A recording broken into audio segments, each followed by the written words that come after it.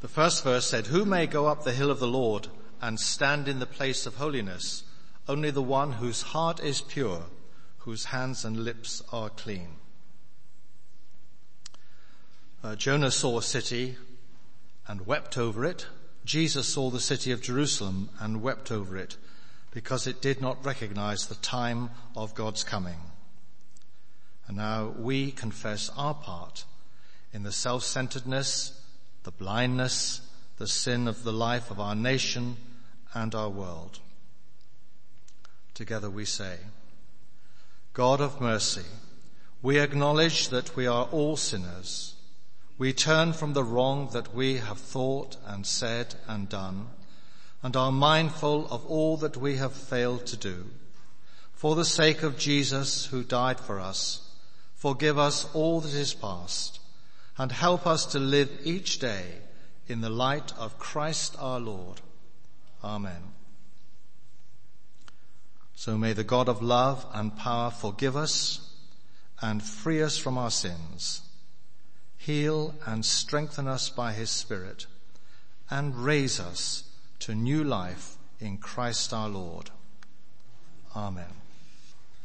So, Jonah, a sign of things to come. At the end of the 8th century AD, the Vikings arrived in England.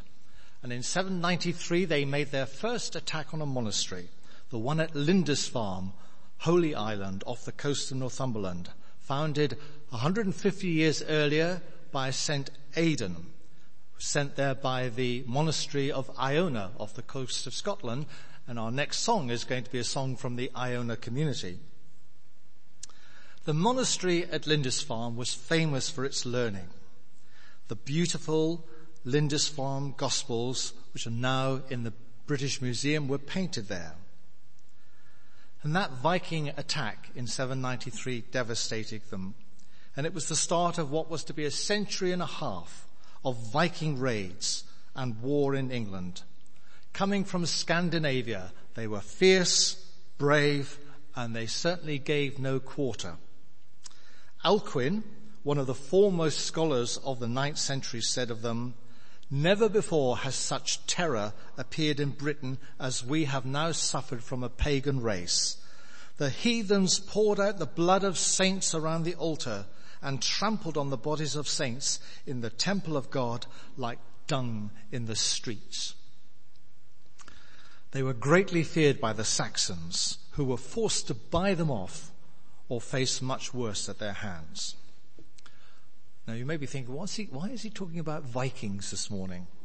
Well, I'm doing that to give you a feel for what Jonah would have felt about the Assyrian nation and their armies, because the Assyrians had a justified reputation for being the cruelest of all invaders.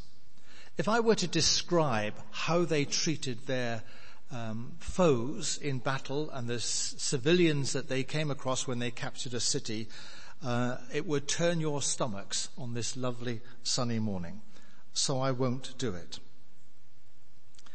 And in our own lifetime, we could draw parallels with the worst war crimes committed in the Second World War, or even more up to date, the terrible things done by ISIS.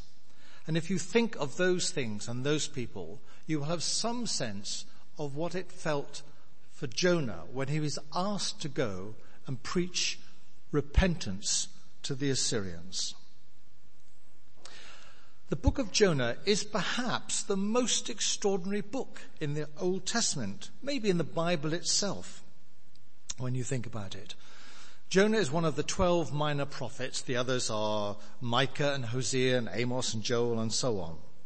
And in most of those 12 minor prophets, there's almost no story. There's plenty of message, but no story. In Jonah, it's the reverse. It's nearly all story and very little by way of message. The only message really is repent or judgment will come upon you. But there is, as I say, plenty of story. And what a story it is. A story full of the strangest of events as well as one which shows us a flesh and blood person, as we heard in that reading, getting petulant, feeling sorry for himself, feeling angry at God because God wasn't behaving as he wanted God to behave. It's a flesh and blood, Jonah's a flesh and blood person with all the contradictions that we have in our own natures. But to my mind, the most extraordinary thing about this story is not the amazing story of the great fish or the whale and the swallowing there. No, it is the message of the book, which is that God's mercy and care are for all mankind, not just the Jewish people, and not just quite nice people either. It is for all mankind and womankind, whatever they're like. You know that so much of the Old Testament is about the people of Israel being God's chosen people, his favored people. So much of it is about their need to remain set apart and distinctive from all those pagans with their many gods and their abominable practices. And yet, here towards the end of the kingdom of Israel, not long before it is actually overrun by the Assyrians and disappears as a nation, here is a book that says God's care extends even to them, to the neighbors, to their enemies, to the very people who were to destroy them. It's a revolutionary message for the Old Testament. And it's not one really that Jews took to heart. That is why so much of the Bible is about the difficulty those first Jewish Christians had understanding that God's grace was indeed for the Greeks and the Romans and all the other Mediterranean peoples. And what is even more, even if it was for them, they didn't then have to become pretend Jews. And so those first Jewish Christians found these things hard to understand. They knew that the promise to Abraham was that through his offspring all the nations would be blessed, but I don't think they really ever got that. They never quite understood how that was to work out. And indeed, you might think it's a mystery how the book of Jonah ever came to be incorporated in the Bible in the first place by those people in the times before Jesus who put what we call the Old Testament together. But it did, and in the providence of God, it's there because it points so clearly to what was to become true several hundred years later. This strange prophet Jonah, with his running away, his intense dislike of the message that he had to bring, which was that God is a gracious and compassionate God, slow to anger, abounding in love, a God who relents from sending calamity. In all his self-pity, he didn't understand that. But his willingness to sacrifice his life to save the sailors on the ship as he did, that same Jonah points the way to Peter and Paul and Jesus in the New Testament. And it's the parallels with Peter and Jesus that I just want to turn to now. Jonah is not unlike Peter. In fact, Jesus calls Peter the son of Jonah in one of his addresses. Both of them are flesh and blood characters with sterling qualities that run alongside grave weaknesses. Jonah attempts to run away from God. Peter also runs away from Jesus on that fateful night of the trial. When God calls Jonah a second time when he's been washed up on the beach, so too Jesus calls Peter on the shore of Lake Galilee after he's messed up and says, Peter, are you really going to love me and follow me now? And Jonah responds that second time with a yes, and Peter responds that second time with a yes. But the greatest parallel between Jonah and Peter is to be found in the book of Acts. In Acts chapter 9, you remember, Peter has gone on a little speaking tour. And at the end of that chapter, he's to be found in Joppa, staying at the home of Simon the Tanner, Joppa's modern-day Jaffa. Now, do you remember where Jonah fled when he heard the voice of God? He went down to Joppa. So there they are, Jonah in Joppa and Peter in Joppa. And what happened to Peter in Joppa? Well, one day he goes up at lunchtime for midday prayers on his own on the roof of the house, and he falls, as you remember, into a deep trance, and he sees all these animals, many of them unclean to the Jewish understanding, and a voice saying, "Eat these." And Peter says, No, I can't eat these. Lord, I've never eaten anything unclean. And 3 times that happens, and then he wakes up. And then he hears his name being shouted from down below in the street. He goes down to investigate, and there are 3 men who've come from Cornelius, from the city of Caesarea, just down the coast there. Because Cornelius, again, as you remember, had a vision, had an angel saying, "Go and send for Peter. He's got something to say that I want you to hear." So Peter and his friends go with the 3 men the next day to Caesarea, where he hears Cornelius tell his story. And an enormous penny begins to drop in Peter's spiritual mind. And as soon as Cornelius has finished speaking, the very first words Peter says are these: I now realize how it is true that God does not show favoritism, but accepts from every nation the one who fears him and does what is right.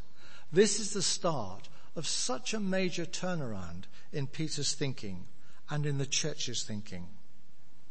And it's one that he follows through on.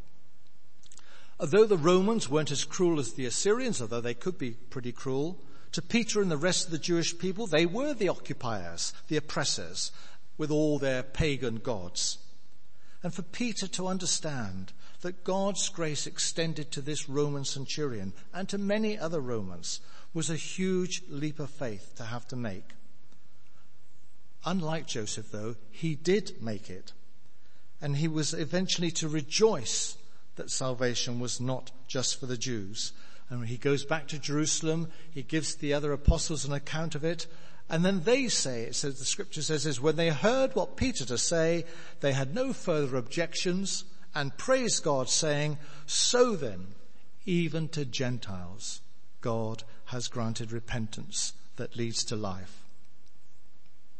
There's still a distance for Peter and the others to travel in what it means for non-Jews to be part of the kingdom. But the process is started and won't be reversed. But the greatest sign or parallel that Jonah has is with Jesus himself, when you think about it. Because Jonah is both like Jesus and not like Jesus in very obvious ways.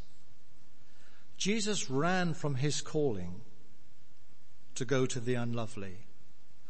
Jesus came precisely to come for the unlovely and to embrace those who others would not embrace. Jonah's name means dove. And when Jesus was baptized, the Spirit of God, like a dove, descended on him. Jonah, on that boat, encountered a terrible storm, but slept all the way through it, or halfway through it, until he was woken. Remember the storm on the lake, where Jesus was sleeping in the boat, and the disciples had to wake him, both men sleeping in the midst of this storm. But it's Jonah's disobedience which has brought about the storm. It's Jesus' obedience and faith which ends the storm and which brings about an end to the trials and storms and punishment which faces humanity. To his credit, Jonah offers to save the lives of the other sailors by saying, "Throw me into the sea." It does him great credit. The sea was getting rougher and rougher. So sailors asked him, "What should we do to you to make the sea calm down from us?" Jonah said, "Pick me up and throw me into the sea. I know it's my fault that this great storm has come upon you." So he's willing to take responsibility for his actions to save others. Jesus was, of course, blameless. But he nevertheless willingly offered his life for the world. As we shall say later in our service, he made himself nothing, taking the form of a slave, he humbled himself and became obedient to death, even death on a cross. And then the parallel which Jesus himself picks up here. Jonah was in the belly of the whale or the great fish for 3 days before being spewed out onto dry land, just as Jesus was in the tomb for 3 days before being resurrected by the power of God at work in him.